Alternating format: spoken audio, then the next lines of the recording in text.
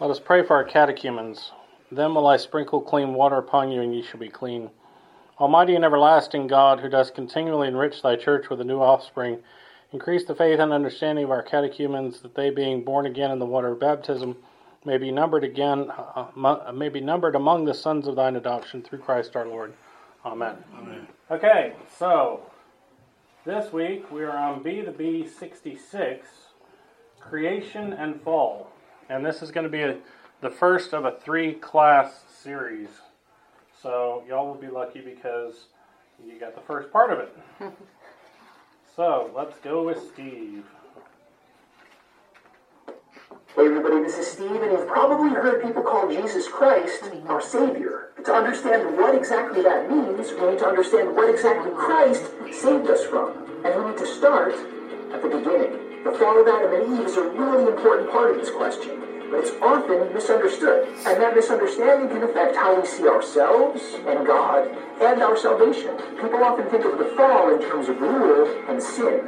More specifically, original sin. So in this model, God created Adam and Eve, He put them in the Garden of Eden, or paradise, and He gave them a rule. Don't eat of the tree of the knowledge of good and evil. But, as we all know, Adam and Eve ate. And according to this view, God got angry, and He punished them. He kicked them out of paradise, and He punished them with death. Then, according to this view, we inherit this guilt, and can't pay it off, which is why Christ has to die on the cross, to pay with His blood and pain for our crimes. Some say Christ paid this debt to Satan. Others that He paid it to God the Father. Either way, this is not how Orthodox Christians see things. We can find the creation of the world described in the book of Genesis. God creates the heavens and the earth, the water, the mountains, everything. And each time He makes something, He says that it is good. The same happened when God created humanity. He said, it is good. But there's a twist with humanity. Part of what makes us who we are is our freedom, our ability to choose. God didn't make us mortal, doomed to die, and He didn't make us immortal, totally self-sufficient on our own. Instead, He gave us the choice to either move closer to God, the source of life, or move away from God and find death. This was all summed up in the commandment not to eat of the tree of the knowledge of good and evil. St. Irenaeus points out that Adam and Eve were like children, still new to this whole living thing, and that they needed a reminder that they weren't self-sufficient. So God set forth this one commandment, not with a punishment, but with a warning. He didn't say, if you eat of the tree, I will kill you. What He said was, in the day that you eat of it, you shall surely die.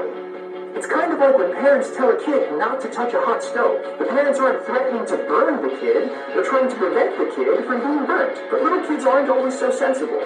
And neither were Adam and Eve. They ate the fruit, thinking they would give them knowledge apart from God. When God confronted them about it, Eve blamed the serpent, and Adam blamed Eve and God. In the fall, we don't simply see the breaking of a rule and the punishment that follows. We see the breaking of communion and relationship. Adam and Eve being separated from each other, and humanity being separated from God. Though we were created for immortality, we weren't created immortal. And cutting ourselves off from God affected us. It's like when you pluck a branch off a tree. It goes from green and vibrant and alive to brown and dry and dead. So it's not that we're somehow guilty of Adam and Eve's sin. It's that we've inherited the sick and broken humanity and world that they created for themselves. As St. Cyril of Alexandria put it, our nature then became diseased by sin through the disobedience of one, that is, of Adam. Thus all were made sinners, not by being co-transgressors with Adam, something they never were, but by being of his nature. Human nature fell ill in Adam. This illness is a sort of captivity. As Father John Romanides puts it in The Ancestral Sin, our separation from God brought death into the world. This led to fear and anxiety and insecurity, to a biological existence driven by the desire to stay alive rather than to live for others, where our desire isn't for God, but for pleasures, as we self-medicate to distract ourselves from our inner emptiness, so that what we call life isn't really life at all, but something nasty, brutish, and short. Even worse, our sin has consequences for the world, because we live in the world, and God put the world in our care. So things are upended both internally and externally, leading to an ever-deepening cycle of pain, sin, and death. But It is for this reason that man finds pain while searching for pleasure, and death while searching for life. Yet no matter how terrible things might get, there's hope. And that starts with a proper understanding of creation and the fall. Because God made us for eternal life with Him, which is only something we can receive by being united with Him. He is not the source of our punishments. He is not the source of death. He made us for immortality. And next week, we'll talk about how He did it, how He saved us from death. So let's be the bee and see what the fall is really all about. Be the bee and live orthodoxy. Remember to like and subscribe. I'll see you all next week.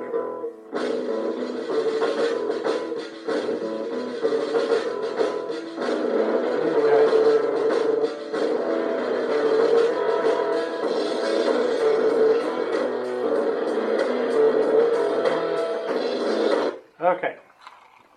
So, creation and fall. There's a lot of stuff to cover in here, and it's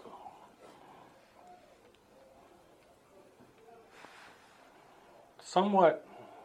It's a lot of concepts to cover. Okay. First off, he talks about when we call God Savior. What does that mean? From the one who saves. The one who saves, but what is He saving us from? Death. Sin and death. Sin and death. Okay. So.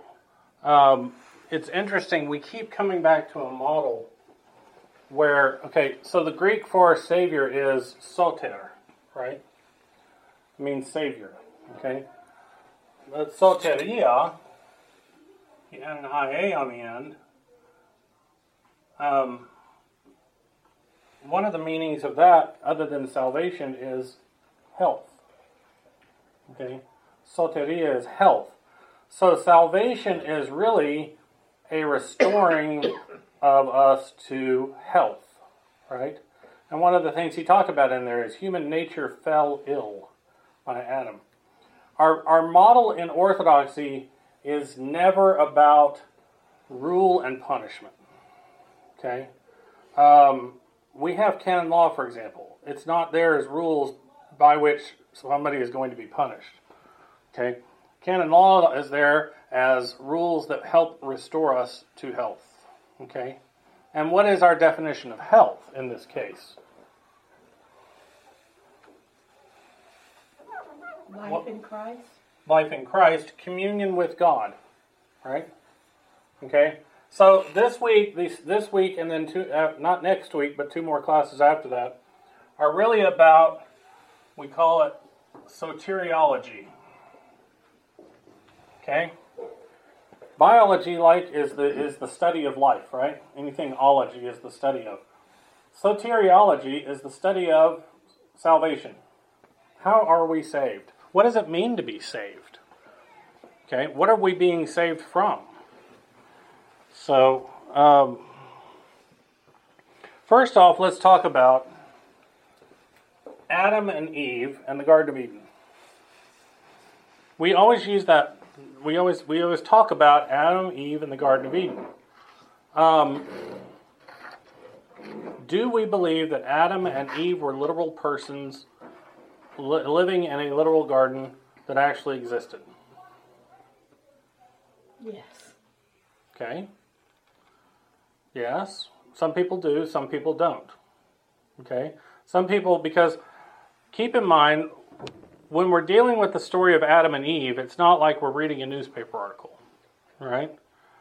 If you look on the hallway out here, it shows that the beginnings of human history were about 3,000 years before Christ. Okay, if you even take the word of, there was an English bishop who calculated based on all the time spans in the Old Testament and said the world was 5,500 years old, right? That's still 2,500 years before, basically, or even 1,500 years before the beginning of written history, all right? So the story of Adam and Eve, if they were factual, came down not through writing, but through oral tradition, okay? Now, one of the things that is difficult with oral tradition is, have you ever played the telephone game? You know, if we were to start at this end of the room and I were to whisper something in her ear, by the time it got down to here, it would be something different, right? So oral tradition, for example, and this is a recent example, there were some biologists in Africa, and they had been told, they were in this one section of jungle, and they had been told about a monster that lived in the jungle. Okay, and it had a name, right? And everyone was afraid of this monster. And they couldn't figure out what this monster was. And finally, they found a villager and they showed him a picture and said, "Is this the monster?" He's like, "Yeah, that's the monster." It was a rhino. It was, but the people in the jungle didn't know that because this rhino was out of its normal range, right? And so they didn't know it was a rhino. They thought it was a monster. And they knew if they approached it, it got mad and charged them and might have killed them, right? And a big horn on the front. I mean, that's a monster. Okay? So this is part of the problem with oral tradition. Now, obviously, Scripture is inspired by God. All right? So when we view the story of Adam and Eve, there are those who believe that Adam and Eve were two literal persons who lived in a literal garden. Okay? There are also those who believe that the fathers of the church or the fathers of the Old Testament, you know, there are also those who say that the first 5 books were all written by Moses. Okay? Textual analysis shows us that perhaps some of them were written as late as the return from Babylon, right? And then predated, you know, post-dated as it were. So the question then becomes not whether or not we believe in Adam and Eve or the actual Garden of Eden as literal places. Is it necessary that we believe in Adam and Eve for our salvation? Okay? There are things in the church, like especially in the Eastern Church, we leave as mysteries. Okay? Do we have any way to prove whether or not Adam and Eve actually existed as human beings? No, not really. Okay? Does it really matter for our salvation? Is this a story about two literal people, or is this a story about when man became sentient and first took on what we now have as human nature, the brokenness of that human nature? Is this a story to illustrate that? Is this an allegory? Either way, it's a good story and it teaches us. Therefore, we keep it in the Bible and we follow it and we talk about it, right? Adam and Eve, yes. Genetic testing has shown everybody comes from one woman. There is one woman who is the genetic Eve based on mitochondrial DNA.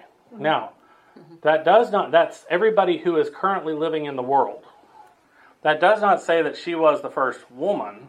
It just says, because there might have been another one living next to her, but all those people died out. Right? But you're right, there is a genetic Eve. All right? Absolutely. Just as there must be a genetic Adam too, right? But genetic Eve and genetic Adam aren't necessarily biblical Eve and biblical Adam. Now, one of the interesting things I want to point out is this, and this just fascinates me. The story of Adam and Eve is tied directly into the story of the crucifixion. Y'all know how? Because after they fall, God promises. Well, it's more literal than that, okay? In the Bible, we're told that Jesus was crucified. They took him to the place of Golgotha, which is the place of the skull, okay? And I want to show you that. It's in the icon here. You see down at the bottom, this is the skull. There's a skull and bones right down here, okay? You'll see that in every icon of the crucifixion. Why is that? Okay? Golgotha is the transliteration in Greek of an Aramaic word, Golgotha. It means place of the skull. Okay? Now, the hill on which Jesus was crucified looks like a skull cap. Okay? And that's one reason they thought maybe it was named that. Right? But there's another reason. And I'm just going to read this to you. In Greek, the name for place of a skull is it's scrolled. Is craniotopos, place, skull place, right? Of the skull place. In Latin, that becomes calvaria locus. Okay? And it's from that calvaria locus we get the word Calvary. Okay? So the word Calvary in English is basically the same as Golgotha in Greek. It means place of the skull. And but the Calvary comes from the Latin, where the Golgotha is Greek from the Aramaic. Okay? Now, I'm going to read this to you. In some Christian and Jewish traditions, the name Golgotha refers to the location of the skull of Adam. So the skull in this picture, that's Adam. A common version states that Shem, who was Shem? The son of Noah. And Melchizedek traveled to the resting place of Noah's ark, retrieved the body of Adam from it, and were led by angels to Golgotha, described as a skull-shaped hill at the center of the earth. Jerusalem was the center of the earth. In fact, it's been referred to as the navel of the earth. Where also the serpent's head had been crushed following the fall of man.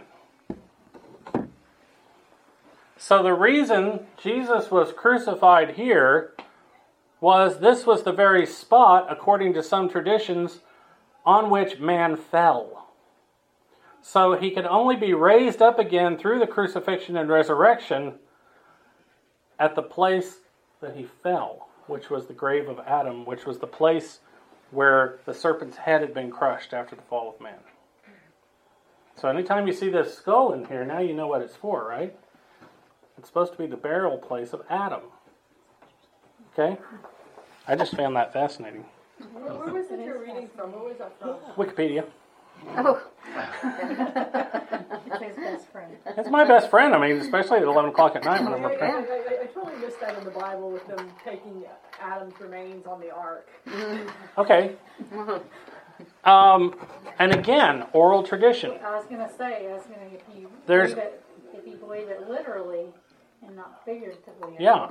Yeah, I didn't remember anywhere it says, and God says you have Adam's remains and Yeah. throw them in the ark. Now, too. keep in mind also that the history of Genesis, and this is one point that there's an Orthodox priest in England. He makes this point.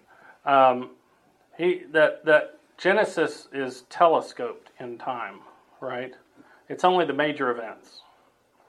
So if you try to take and add up people's lifespans, that's not really going to work because there's this huge span of time in there. So, but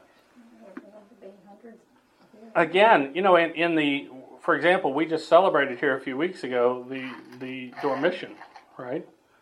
The Dormition is not in Scripture. Now, it's in some of the apocryphal writings, right? But it is part of our tradition, okay? And that's an important thing to consider. We have tradition with a capital T, right? Tradition, big capital T. All right? Now, when I was an Anglican, when we were Episcopalians, we were taught that there was a triangle to consider stuff in. It was called the three-legged stool.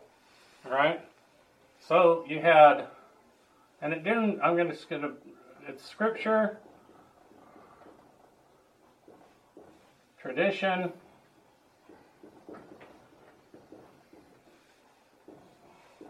and reason. And any theological problem you would look at from this three-legged stool. All right?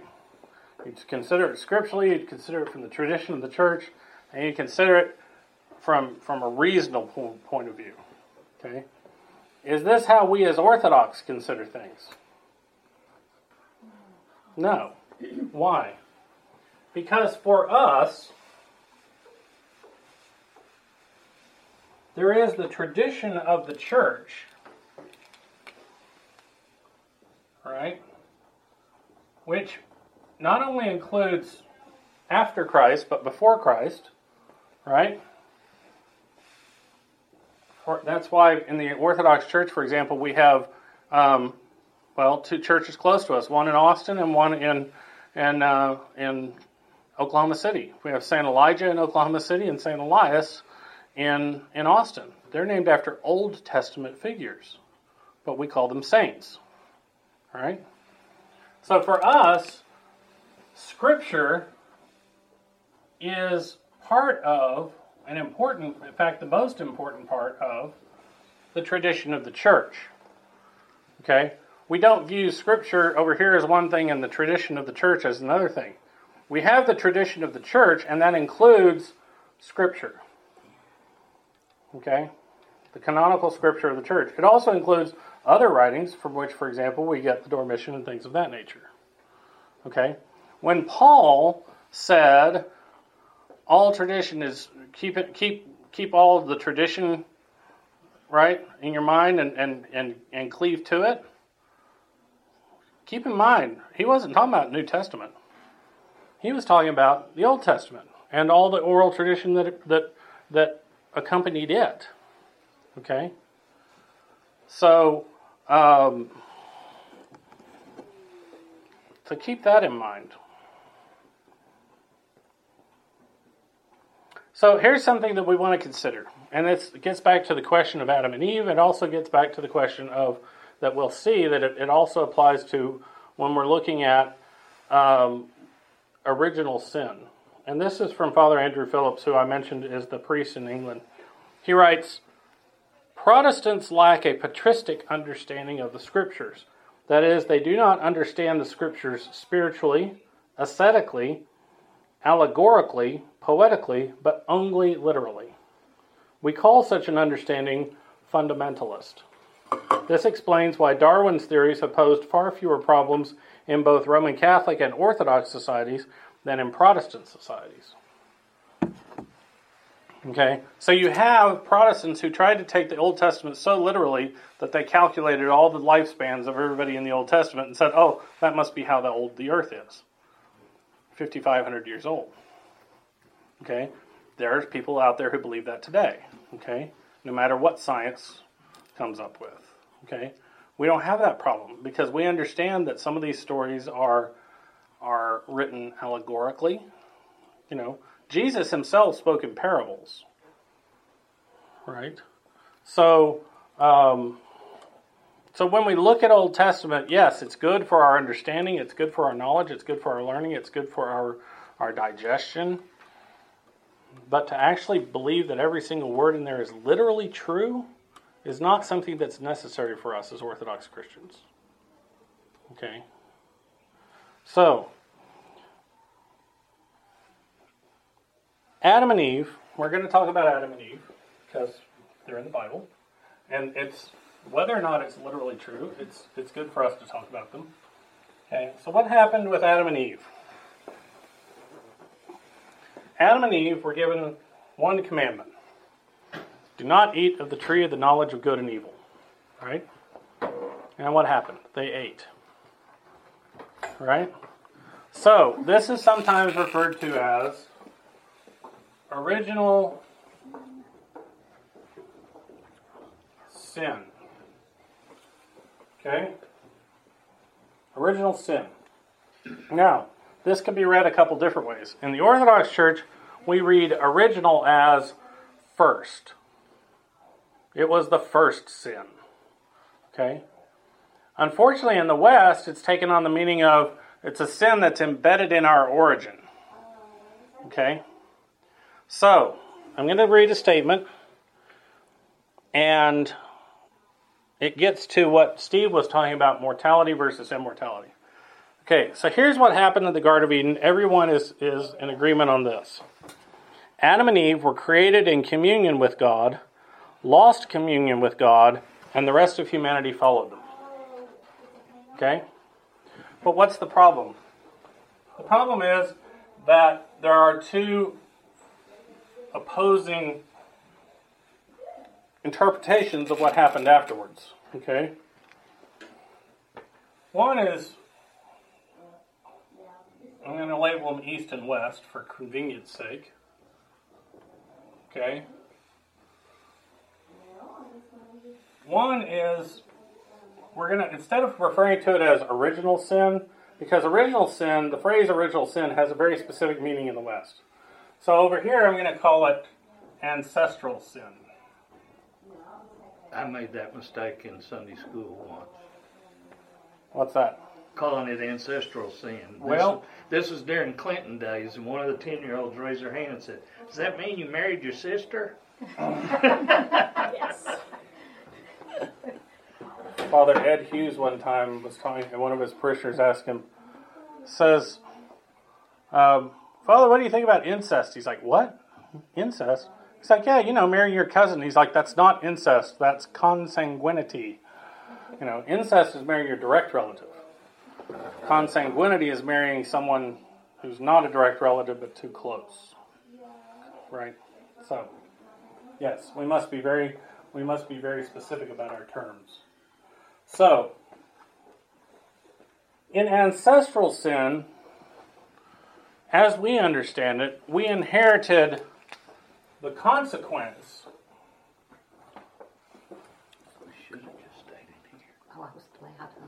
The consequence of the sin of Adam and Eve, right?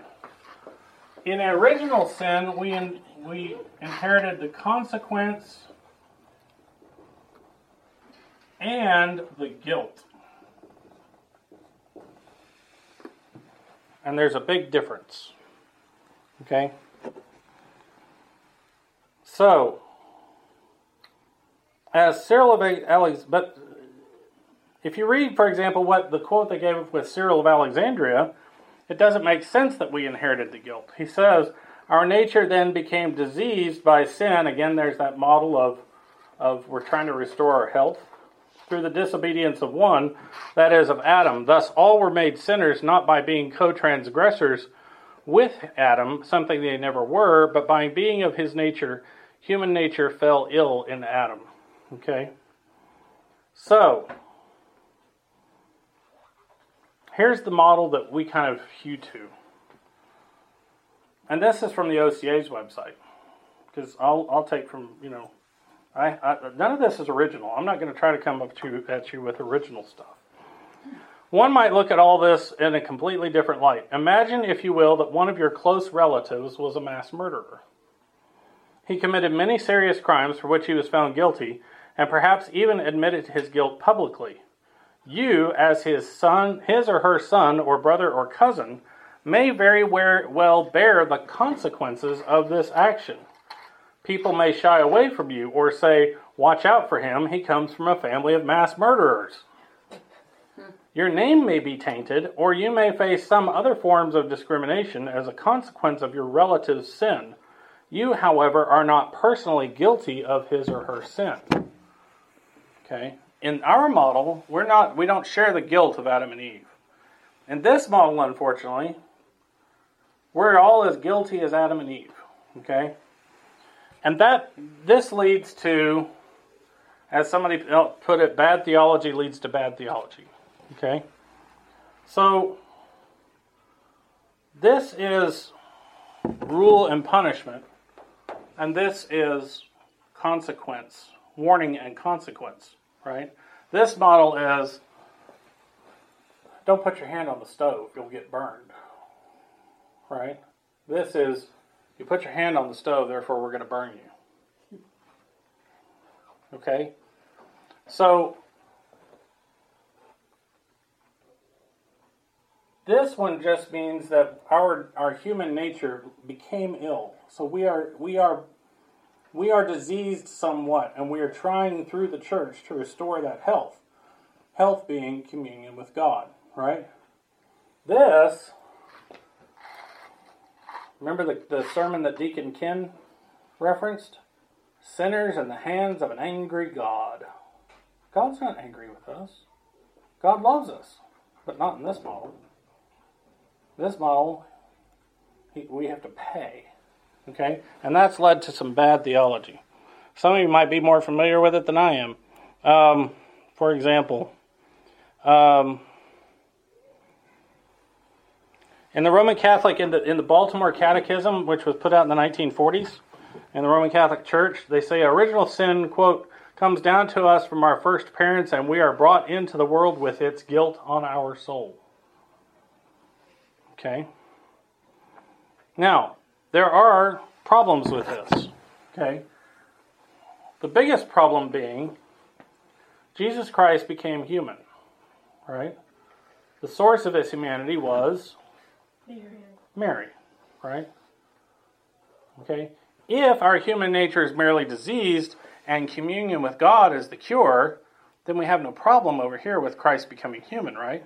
Because being God, he's already in communion with himself, and he can take on and perfect our human nature, right? That's how he is the perfect human being. He perfected human nature in himself in the incarnation, right? Over here is a problem.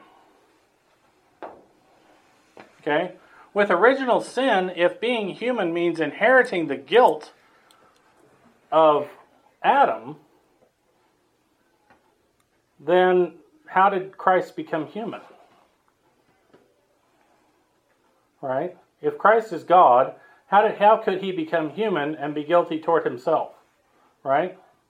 So, bad theology begets bad theology. We have to fix this somehow, don't we? Right?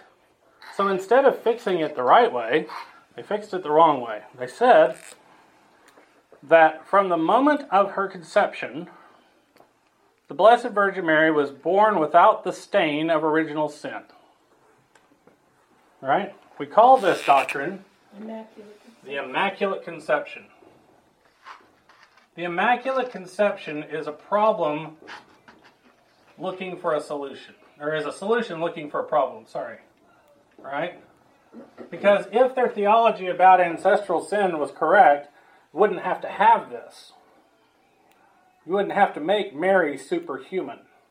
We believe that Mary was full of grace and did not sin, but it says nothing about her human nature. All right? But in here, no, you've got to fix Mary's human nature first, because otherwise the humanity that Christ gets from her is flawed. All right? So do we believe the Immaculate Conception? No. Because we don't believe in the doctrine of original sin as proposed in the West, especially Augustine, that's behind it. Okay? It's a bad model. We don't subscribe to that. Okay? Then it gets worse. Okay? This is the worst sounding piece of theology I've ever heard in terms of its title. I'm going to change another marker. This was drying out on me. Okay? And this is its actual name. Penal substitutionary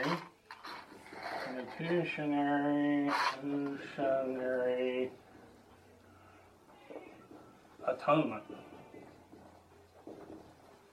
Okay. Do we believe in the atonement of Christ? Yes. Okay, that was his saving act on the cross. What does this say, though? It's paying a price. It's paying a price. It is, in fact, John Calvin was a lawyer, and so everything he thought of was in terms of criminal law, right? We're all criminals, deserving of crucifixion, but in his view, Christ went ahead and took crucifixion for us. And that's the nature of his, that was his version of the nature of atonement. Okay? That by God there was a price to pay to an angry God, right? A debt. We always hear about the debt being paid in Christ's blood. That comes from this kind of thinking. Okay? All right, and then it gets worse, right? Because since we're all so guilty through original sin, then you get total depravity.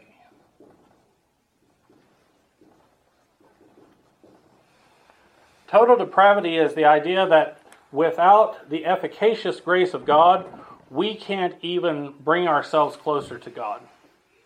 Only by the grace of God can we be brought toward God. We can't even seek out a cure if we put it in this model, right? Now, is that a belief of the Orthodox Church?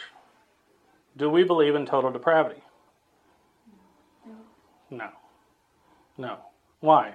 Because, as Steve said, when God created man, what did he say?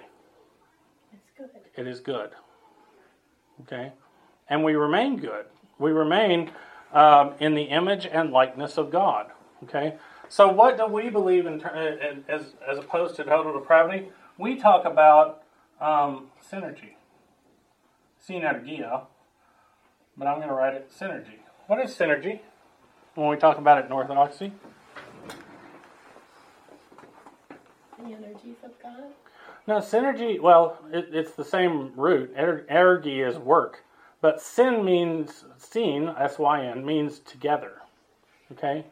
It means that we try to work with God. Okay?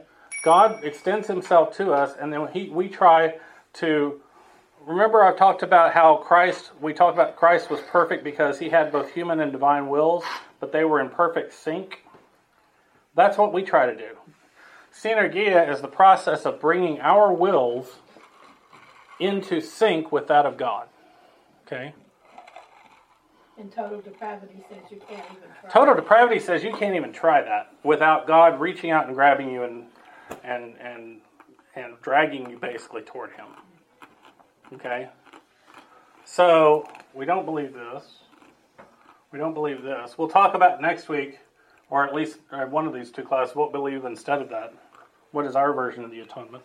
What happened for us at the crucifixion and the resurrection? And we don't need this, right? Because we don't have this. All right? God created man, he said, it is good. We're not Manichaeans where we believe all matter is evil and only spirit is good. God created the world and it is good. Okay? From this comes all kinds of thinking about, oh, well, everything created must be bad. Right? You know, we get a lot of things in here about, for example, we get, sex is bad. Is sex bad? No. Not between a man and a woman in the bonds of holy matrimony. Anybody know what the icon of Joachim and Anna looks like?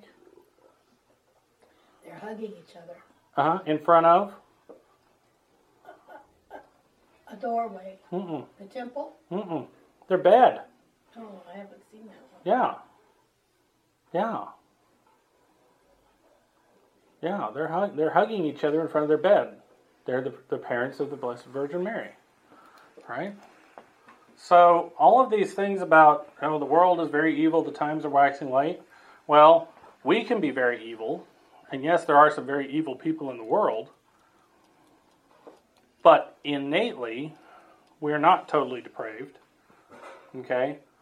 We don't bear the guilt of Adam and Eve. Right? We're just sick. We're just sick and we need to look after our health. Okay? Health being reconnecting, joining back in communion with God. Any questions? Let me make sure I covered everything. Yep, that was pretty much everything I wanted to cover. So not next week, but the next class after that, we will talk about heaven and hell is the next video, and then there's one more after that, but this is all about what is our Orthodox view of salvation. Okay? Is it that we're sinners in the hands of an angry God? No. It's just we need help. And God will help us if we let Him. That's all I've got. Thank you.